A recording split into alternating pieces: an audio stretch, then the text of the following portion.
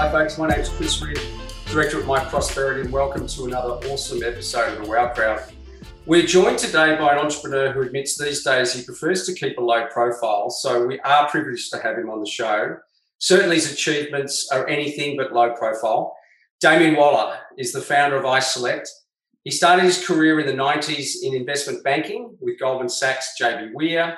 In 1999, he founded iSelect, a company that grew to become a driving force in the comparison of financial services and redefined how online technology could empower consumers to assess and procure a whole range of financial products. Today, Damien continues to use his entrepreneurial skills and experience and has gone on to found a portfolio of successful online and technology-based businesses, which we're going to talk about a little later in the show. Outside of work, Damien loves his tennis and pursues a passion for technology, travel, food and wine, as well as gaming and keeping fit. Damien, welcome to the Wow Crowd. Oh, thanks very much, Chris. It's an absolute pleasure to be on air with you today. So I'm looking forward to talking about some of my past and history around iSelect and what I'm up to these days. So, yeah. You seemingly sort of took that natural pathway into financial services after uni, focusing on stockbroking and investment banking. Tell us what it was like with that experience, back in the mid to late 90s. Yeah, for sure. So what happened? A lot of people often ask, why didn't you do engineering? Why didn't you do law? And what happened was that during back work, I worked at an engineering firm, or three engineering firms, and I also worked for a law firm. And I realized those two areas weren't really for me. And I thought, okay, I really want to run my own business, but how am I going to save up the capital? How can I build up that capital to ultimately start up my own business? And I had some relatives that were in the sort of stockbroking, investment banking game, were pretty successful. I spoke to them, and one of them actually gave me an introduction into JB Weir, which at the time was pretty much the top investment banking broking house, which later became Goldman Sachs. I got an intro there, got on their sort of fairly elite grad program for a couple of years, then helped set up their high net worth division, which was effectively we're talking 20 years ago. This was in the time where there was high fees, a lot of biased advice and all that sort of stuff. So we were one of the first firms in Australia to set up discretionary portfolios, a fee based on the wealth under management, which is now commonplace. It's commonplace throughout the whole industry. We were really cutting edge back then. So I helped set that up with a few other guys at the time, and then really. It was a good time. I think these firms were going through a lot of transition. They had very, very high cost base. They were struggling with old technology, and they were trying to work out, where they were going in the future. There was a huge pace of change for those sort of broking businesses at that time, and we've seen that with CommSec coming in and. In recent times, Robinhood and all these sort of types of firms. But it was interesting time. It would have been exciting times. I mean, the markets obviously back then in the mid to late 90s were going crazy, pre-tech wreck. But then you decided to leave that. So, I'm sure it was a brave move exiting that lucrative financial services to go and start your own business. So tell us about the move to embark on iSelect as a venture. Yeah, great question. So it's a bit of a funny story how I came up with iSelect. So I'd had health insurance basically my entire life under my parents' policy. I think I hit maybe 25, and you sort of have to go get your own cover. So I thought, okay, I'll download all the brochures. Actually, I didn't download because you couldn't actually download brochures back then. So I got all the brochures delivered. I had maybe 10 brochures from all different firms. I'm looking at all the tables. I've got pretty advanced math, background with engineering. I'm trying to work it all out. I had no hope in hell of doing it, right? So I thought, if I can't do it, how is the every man in the street going to ever compare health insurance? So then, to force myself to try and find the right cover, I decided, look, I'm not going to take out any cover until I know I've picked the right one. As luck would have it, I was rollerblading down Beach Road with my Doberman, as you do. That's not exactly the safest thing in the world to be doing. So I was rollerblading down Beach Road. Long story short, he got loose. I went to grab him, fell over, broke two bones in this arm, and ended up in the Alfred Hospital. And that was quite a bad experience. And I just thought to myself, how many other people don't have health insurance because they find it too hard to compare and end up with a really inferior health outcome, in their lives? And I just thought, with the advent of computers, I could code at the time. There had to be a better way of doing this. There had to be a better way of creating an algorithm, effectively, advisory or bot, which is what we're seeing everywhere today. The iSelect was like that. It was like a bot. It would help you. You put your information in, it would tell you the best product in the market, but it was actually advice. It wasn't like, at the time, there was these, marketplaces and filters and, like real estate and stuff like that. They were very simple tools. This was actually like an advisory tool. So I thought to myself, look, we've got to do this. I sat on it for a couple of years. And then I thought, look, I want to do this. So I set up a group of guys, about 6 guys in the group, just to look at different ideas, put in a little bit of capital. We met every week. We looked at all these different, might have been 40 ideas. And then we whittled it down to the health insurance idea, which is what we ran with. And we did a business plan, got a little bit of funding. And then of that group, 2 people went forward to actually run that business. And that was in sort of 1999, early 2000.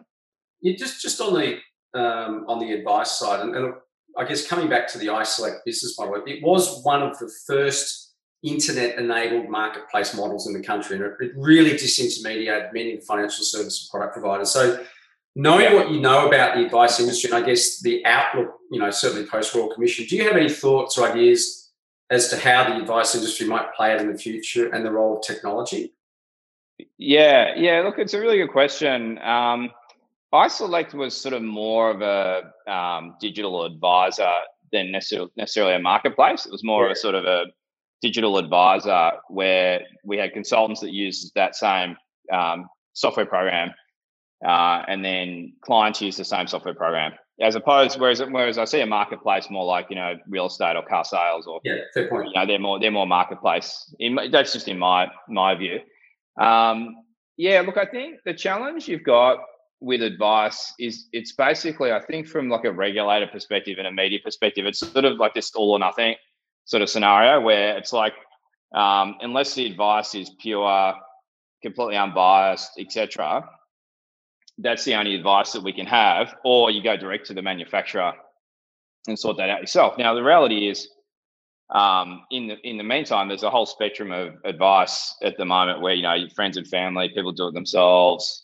There's, tied agents, there's, more independent advisors, and it is a real spectrum there. And it's a very difficult balance, one that iSelect was really struggling with, because we always wanted to be, just absolutely completely unbiased, but we could never get all the product manufacturers onto the panel in most cases. In some cases, you'd get pretty much everyone.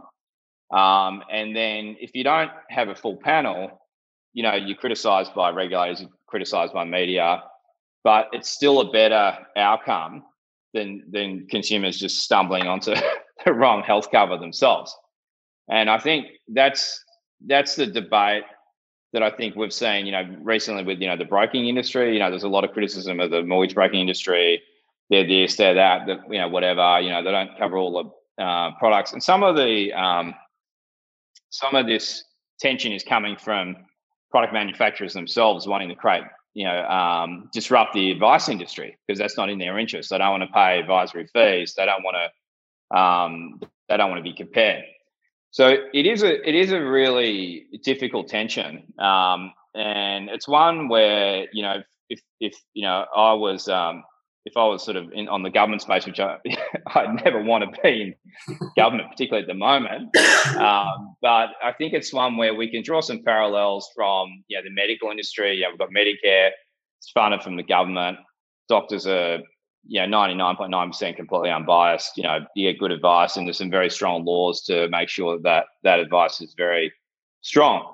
And one of the things I think that we should have a debate around as a country is we go, well, if put a very, very, very tiny sliver of a surcharge on every financial service product in the market, that would fund a pool of money. Is it, is it 5 billion? Is it 10 billion? Is it, whatever number needed? You call it financial care or FinCare or whatever you want. We could then put that pool of money, and we could break that linkage of fees linked to a product, and the fees could be paid from that pool for advice. And that way, consumers would get advice on any financial product they want, as big as small, and they know it's unbiased, and they know it's quality, and it would open up a whole industry. And I think that's a debate we should look at having as a country, down the track. I think that in terms of advisory at the moment, I think what's happening is that there is a strong movement, like as you can see with the financial planners, they're more getting management fees on their portfolio. So a lot of those conflict of interest have been minimised, if you like, but those fees are very can be seen as quite high, and there's huge millions Australians that are locked out of that market because of the costs involved, all the complexity. And if you think about if you could combine something like financial care or FinCare with advisors, and then tech enabled advisors, you could it could make a significant difference, I think, to the long-term wealth of Australians and people's well-being from a financial perspective. It's a really interesting comparison with Medicare, because the big topic of debate at the moment is access to financial advice, and Post-Royal Commission, fee for service has made it less accessible for many Australians. So I think that's an interesting model. So certainly something to contemplate. Look, just on a final point, and I know we're out of time, but I'm also interested in your perspective on advisors from a personal standpoint. Now, I know you like to keep a low profile, but back in 2012, you were ranked in the top 20 youngest millionaires in Australia. Did you have a good advisors through your journey, and who helped you as you accumulated personal wealth? And what was your experience? Yeah. Look, I think when I look at I've always had a good accountant. I've always had good lawyers. They've changed over the years. So, I use different firms over time for different needs. I did have at the time, I had a good advisor from a sort of capital markets perspective, which, has been very helpful over the years. I just tend, it's sort of like, as I need an advisor for whatever purpose, I just, find them, connect with them, we use them, have a good personal relationship, so, we're sort of close to pretty much all the broking firms, all the top law firms. So it's not really, I can't really sort of look back and go, I had, Bob, and Bob was incredible at this. It was sort of more, I've always used advisors, and I've always valued their input. I'd say, yeah. It sounds like you had a bit of a network of them, but what advice would you give financial planners or accountants working with high net worths like yourself? Yeah, look, I think it's important to have a good personal relationship, particularly in the era of digitization. The reality is, in the next 10 years, there's going to be bots that are just going to do everything. So what an advisor really needs to step up and focus on the relationship, meeting that client's goals, transparency around fees, no surprises, and give the client, confidence that you're helping them make the best decisions for their wealth or their objectives. And I think just, a level of innovation as well is really important, because, the markets are changing so rapidly. The investments are changing so rapidly. Interest rates are coming down. This is happening, that's happening. And I think from my perspective, I want access to the best products. I want access to the best bankers. I want and having that ability to connect you in with key advisors. So my accounting group at the moment, they're fantastic. They look after a lot of high net wealth people in Melbourne. They open doors to certain bankers and certain investment products, and vice versa. I'm networking with them as well, in terms of offering them, connections to, certain banks and so forth. And I think that's what you want as a high net worth, is you just don't want to be put down the back into the retail channel. You want to feel special. You want wholesale rates. You want the most innovative products. You want high quality reporting, transparency. Simple fee models. You know what I mean? Like recurring fees, or just set and forget. You don't have to worry about surprises in the fees. They're all pretty standard. Do you think, things based on your experience with advisors over the journey, do you think technology's played a more substantial role in the way that advisors are engaging clients? Have you seen that firsthand? No, I think I got to say, I mean, we're in 2021. I think it's an abomination, generally speaking. I think the level of technology that's gotten into the advice market is so ridiculously low. It's not funny. It's mainly, I think, maybe back end stuff, like sort of, as Xero, maybe their back end reporting, right signature, DocuSign, big deal. Like, you know what I mean? Like, we are so antiquated, so backward around the advice component where it's going. And that's where advisors, I think, need to get their skates on, because they're going to get left behind or disrupted very quickly in the next 5 years, in my opinion, because it hasn't happened yet. We're talking about you've got basic PFM apps. Where's the AI? I mean, virtually all my businesses have quite significant AI built into them. Yep. And that's, if I was an advisor right now, I'd be looking at every single AI-based product that I can plug into my practice that can help my clients. Because if I don't do it, my competitors will be doing it right now. Yeah. Well, it's a really good way to finish the session. A call to action to get involved with technology, because I couldn't agree more. But Damien Waller, it's been fantastic to have you join us today on the Wealth Crowd and to share your story, your battle scars, your valuable insights. Thanks for being part of the show. And all the best with your many exciting ventures. Oh, thanks very much, Chris. It's been an absolute pleasure being here, and I hope it's been useful for your audience.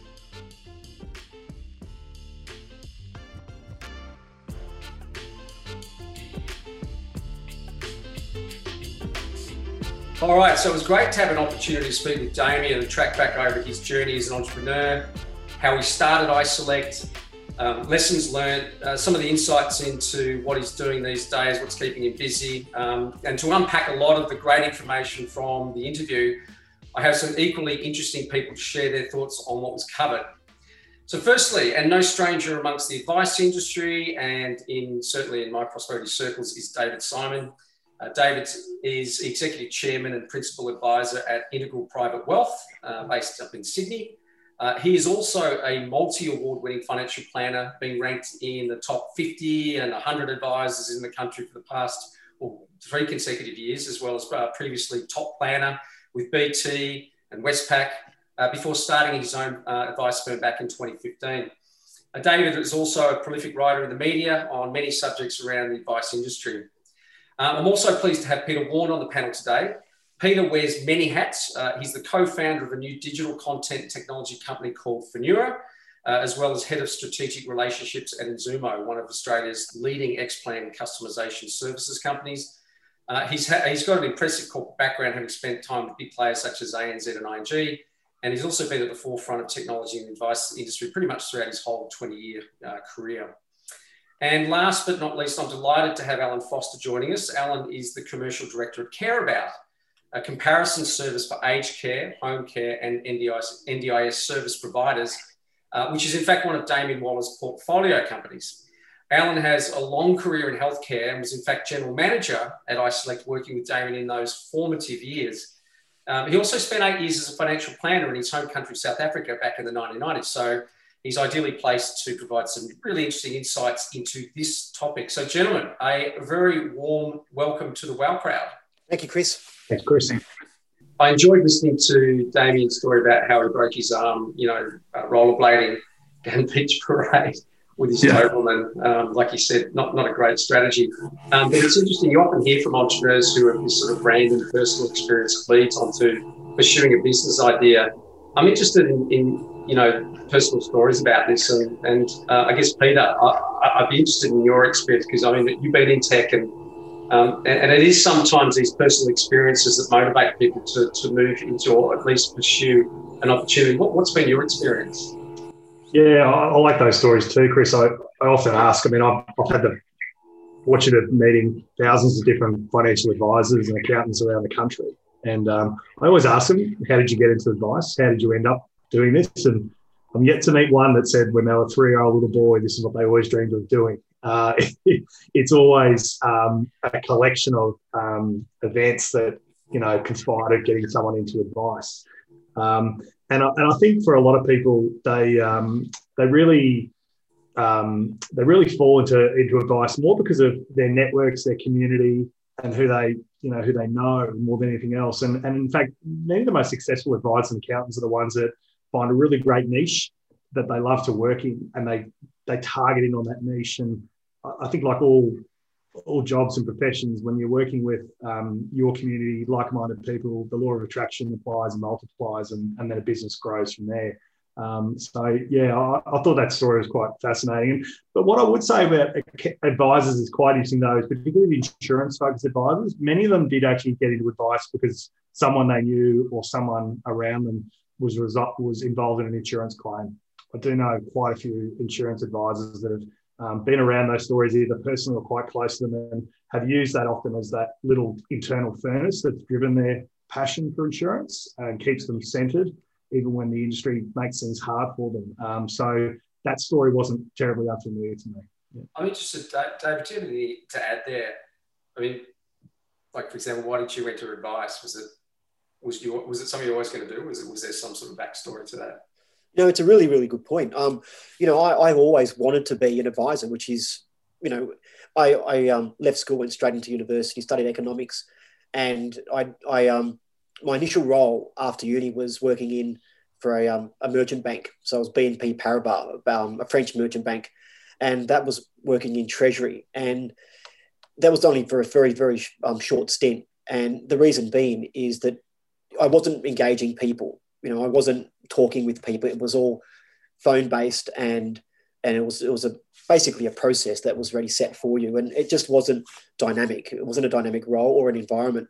It was very plush, but it wasn't something that I felt represented me well. I didn't feel like that was my role. And then I remember speaking to a recruitment consultant and asking questions, and she responded and said, "You're describing financial advice."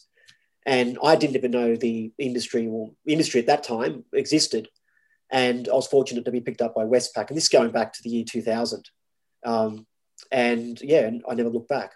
I've been quite embarrassed about reflecting on or calling myself a financial advisor for many, many of the initial years.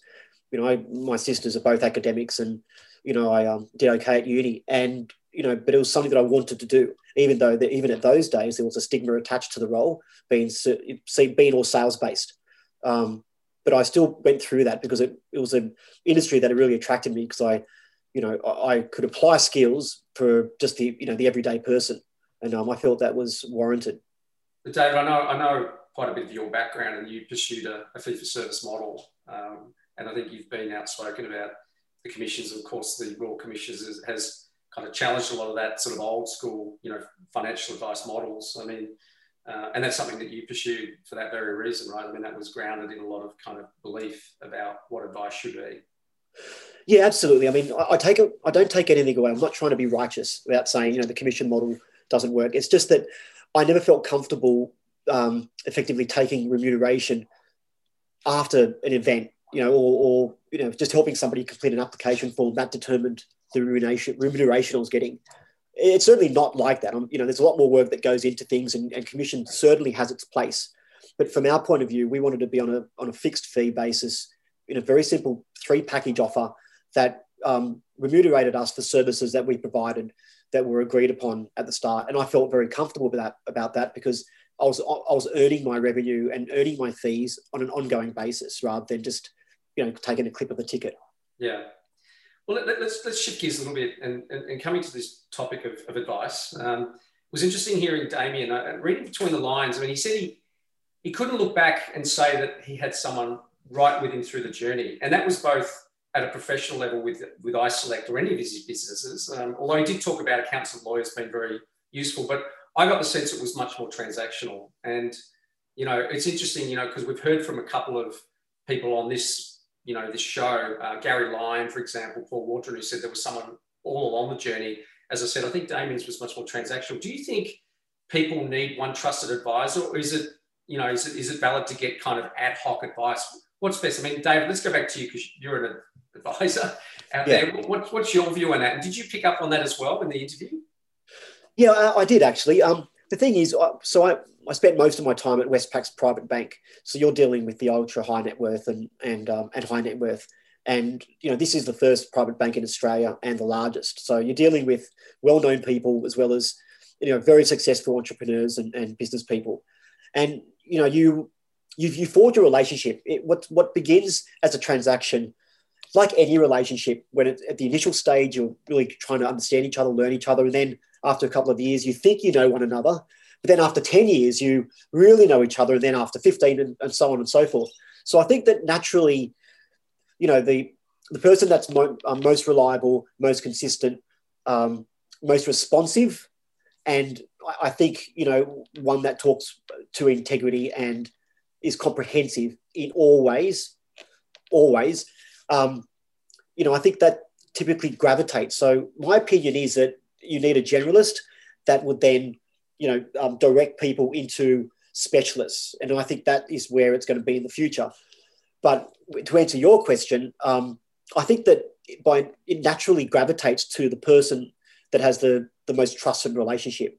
And it's not something that can be, I guess, developed, you know, through modeling or technology. It's something that's earned through trust, I think. Yeah. Hey, Alan, given your background, I mean, you were there throughout, you know, the early days of iSelect, and you also a financial advisor. And I'm curious to know your views on this, and certainly what your experience was in seeing how advice, you know, had been utilised by iSelect in those early days. Well, certainly. So I was with iSelect for a couple of years pre-launch, and then, you know, a couple of years afterwards. And I think as we grew and as our needs changed, we used different advisors. And so sort of as we outgrew one advisor, we would look for someone who could take us to the next level. And when we got to that level, we looked for someone who could take us to the next level. So it wasn't as though there was one that, and look, Damien was very well connected through JB Ware and things like that. And, you know, I had my contacts through the financial services and AXA and things. But we sort of just tried to understand the requirement and then looked in the market for the correct advice to meet that specific issue, you know. Yeah, no, fair enough. Let's switch gears a little bit on the role of technology. You know, that last topic on technology and advice was interesting. He described it as an abomination. And, you know, he spoke about the fact that advisors really need to get their skates on or risk being disrupted, particularly in the next 5 years. And obviously, Damien is a fan of AI, you know, obviously from the iSelect days and right through. I mean, Pete, you're highly regarded in the industry, certainly, you know, around technology. What are your views on this? I mean, is it changing? Are advisors getting the message? Do you think it's happening fast enough? The word abomination certainly spoke to me. I think certainly, you know, there's an overwhelming level of frustration amongst the advice community that we don't necessarily have the depth of technology choices that we would like to have at an affordable price. I think advisors, they look at other industries, other sectors, arguably other companies they recommend their clients invest in, and they see enormous amounts of innovation. Yet the tools they use every day haven't improved that much. There are some hard facts about advice in the sense that the financial advice community is still quite a small sector relative to other professions. So if you compare advisors versus accountants, for example, a hell of a lot less advisors, so maybe there hasn't been as much capital to put into technology for financial advisors. The key drivers, in my opinion, that are changing though, there's now a burning platform under advisors to reduce their cost to serve for a variety of reasons as playing out, and naturally technology is a solution there. But the big one for me is that advisor numbers are shrinking at an incredible rate at the moment, and investors' assets are growing. We have effectively close to 15,000 advisors looking after arguably $5.4 trillion in unadvised assets in Australia. We've got to find a solution to either help advisors serve more clients more efficiently, or to help people who can't afford advice get good quality independent advice using technology. So he's absolutely right. It's the investment hasn't been there, but I do get the sense that there's a lot more overseas players coming into this market, and more capital will go towards hopefully longer term thinking for technology for advisors. So I'm optimistic about the next 5 years. Yeah, it's really this whole notion of access to advice, I think, is really key, and I'd like to open this up to a bit of discussion. I actually wrote a blog earlier this year. There was a recent study you guys might have seen from CPA Australia on the value of advice. So it references 2019 GDP data, and what it concludes is that if every Australian was able to access properly implemented professional advice, we would each be $24,716 better off each year. So that's an annual aggregate contribution of $630 billion.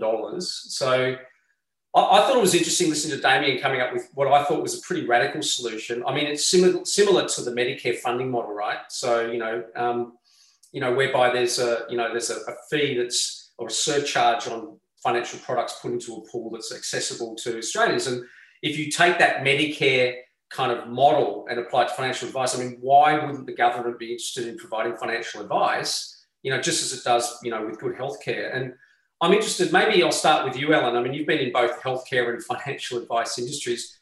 What are your thoughts on that potential model? So look, I think the idea is a great idea, but the devil's in the detail. So what you're talking about is universal basic advice available to every Australian, which, as we know, there's a huge percentage of the population can't afford a financial planner at the moment.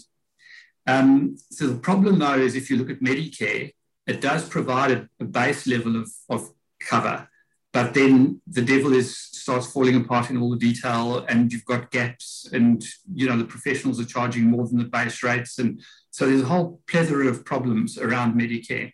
And I see the same probably occurring here, is if you did something like that, let's just say the bottom 25 percentile of the population are not that commercially astute. If they had a little bit of advice and then were sent off to balance their own portfolios and keep rebalancing and picking sectors and segments, and they just don't have that capability, So the Medicare would offer that sort of base thing where, you should be in a managed fund, or, in a balanced fund or something. But then after that, where do they go next, and what happens next, So I think it would be good to give a whole section of the population some bit of direction, which I hope the super funds would be doing for them. But then after that, I think there certainly would need to be other arrangements, and that's where your advisors come in. Yeah. What's your view on that, David? I mean, I know you're focused on the high net worth, so it's probably not something that even if they introduced it, you'd be across. But any thoughts on that particular concept? Yeah, about 10% of our business is pro bono work, okay. and that's not obviously with with our core client base. Yeah. So I've got a lot of experience in that area because we've been doing that for many, many years. I think that the first thing is it comes down to education. So what does a financial advisor do? And most people think an advisor is somebody that just offers a superannuation fund or makes a recommendation to make a contribution or invest in a diversified managed fund. So that may be 3 or 4% of what an advisor would actually offer on a day-to-day basis. So I think education is a really big piece. We can easily understand what services lawyers provide. I think that's quite easy to identify. In a similar basis, you can identify what an accountant provides in terms of services, but what does a financial advisor provide? And I think because it's an emerging profession, some advisors will, some of us don't even know the extent, and that may include me in terms of what our offer is, but certainly it goes far beyond the placement of a investment and or the application of an insurance policy. The second thing I think about is education. So I think, is technology, I beg your pardon, because even though financial advice, and even more so now because the big players have rescinded from the profession, you still got silos that are practicing advice, and there's many, many more than what were before the behemoths left. But quite funny is that the providers, suppliers of technology in fintech, they are also silos. So there's this plethora of offers. And as an advisor, you really struggle to understand, which one fits where and how that sort of works, because, there's not one single solution that would be considered best of breed, whether it's, whether it's communication, storage, documentation, production, relationship management, all the different facets. And I think that's an opportunity for, for somebody to really look at and integrate it. And also to Pete's point, Pete made a really good point about affordability. And I think that's a key thing here as well, that the cost to serve is so high, but the technology hasn't caught up with, the generation that's around. I firmly believe that my clients' expectations on technology is defined by the other goods and services they purchase, whether it's through Iconic or, they're watching Nine Now. That defines my service expectation. And I cannot identify a provider that can even come close to what is currently, is current generation technology. And that is a concern. I mean, it would come across quite biased, but, I established my Prosperity on the first day that I set up my business. And the idea because of that, and that's 2015. The reason I did that is I wanted my clients to have the same experience they did when they were at Westpac, where they could access all their details in one platform. I wanted to make sure that the service offer we provided was not lesser than what they experienced. But I guess, moving to the next frontier, it's about the engagement and the interface. That is something that is still quite aspirational for the profession, in my opinion. Yeah, look, I mean, let's sort of jump back into technology. I'm curious. I want to throw a bit of a curly one out there. Technology over the years, when you look at its impact on an industry, has tended to do some quite interesting things. You look at realestate.com for real estate agents, car sales for, the car industry and dealerships. Obviously, iSelect around health insurance and insurance more broadly. I wonder, as you start to think about the advice industry, 20 years, what iSelect did in health insurance, quite disruptive and empowering consumers and all the other things that went with it. Do you think that there's a case for an AI-enabled type of, technology play within advice? We've obviously seen the likes of advisor ratings try to make a play there, just into not so much comparison, but, I guess being able to empower consumers around assessing advisors. What are your thoughts on that? Maybe, Peter, be interested in your views as to whether technology could be a really disruptive force in terms of the advice industry. Yeah, it's a great question, a curly one. I think the simple answer is yes, AI could play an enormous role in either improving consumer education and giving consumers the right nudges they need to make some decisions along the way, or help advisors be prompted to do things for their clients, a combination of the two. One of the challenges with technology is so much of the investment and balance sheets is often sat with the product manufacturers or the banks, and a lot of the model has been around using customer data as a moat around a business model instead of actually using it to enable innovation. So what this industry really needs to do is understand is that a customer, an end investor, they own their data. An advisor is a custodian of that data on their behalf. And we have a free exchange of data between those providers to facilitate AI. Until we get that, I think AI will be a challenge. I think that's something for the industry to really grapple with sooner rather than later. Yeah. David, Alan, any thoughts on that? Yeah, I agree with Pete's comments around the moat that circumvents. And I think that's, I think that is very short-sighted for a lot of these offers. I think, if they did if they enabled the client, then the clients would have a much better experience, but they'd also be engaging it a lot more than what they do, because it's very much centered around the establisher, the creator. I also think that when you think about the technology piece and you think about AI, and then it's absolutely got a place for the majority of Australians in my belief. When we're talking to clients that don't have trust arrangements or corporations or private companies or self-managed funds. And the majority of people, they're quite a simple arrangement where they don't require any further entities. AI can serve that very, very well, in my opinion. So fintech can really solve that problem a lot. And I think that's where the biggest problem lies. That also will take a lot of burden away from, the other advice firms, because we're all carrying, clients of that nature as well. And you can't overcharge them. It doesn't make sense. So in order to be productive and effective for them, advisors themselves also need to provide a solution to, to that segment of their client base, because, there's a rhetoric around advice to say, continue to have A clients or B clients and then move your C clients on. That's not the way business or the way we should be dealing with, humanity in total. I mean, we should be looking after people that have vested their trust in us, and AI is definitely an option to provide solutions to those areas. Yeah, I think if I can speak on behalf of My Prosperity, I think we've always had the view that the technology, the AI, is an enabler, and that it actually amplifies the value of an advisor. And I think more and more you'll see the combination of the two actually providing a much better solution overall for clients. I'm going to finish on one topic which Damien covered off, which I thought was really interesting.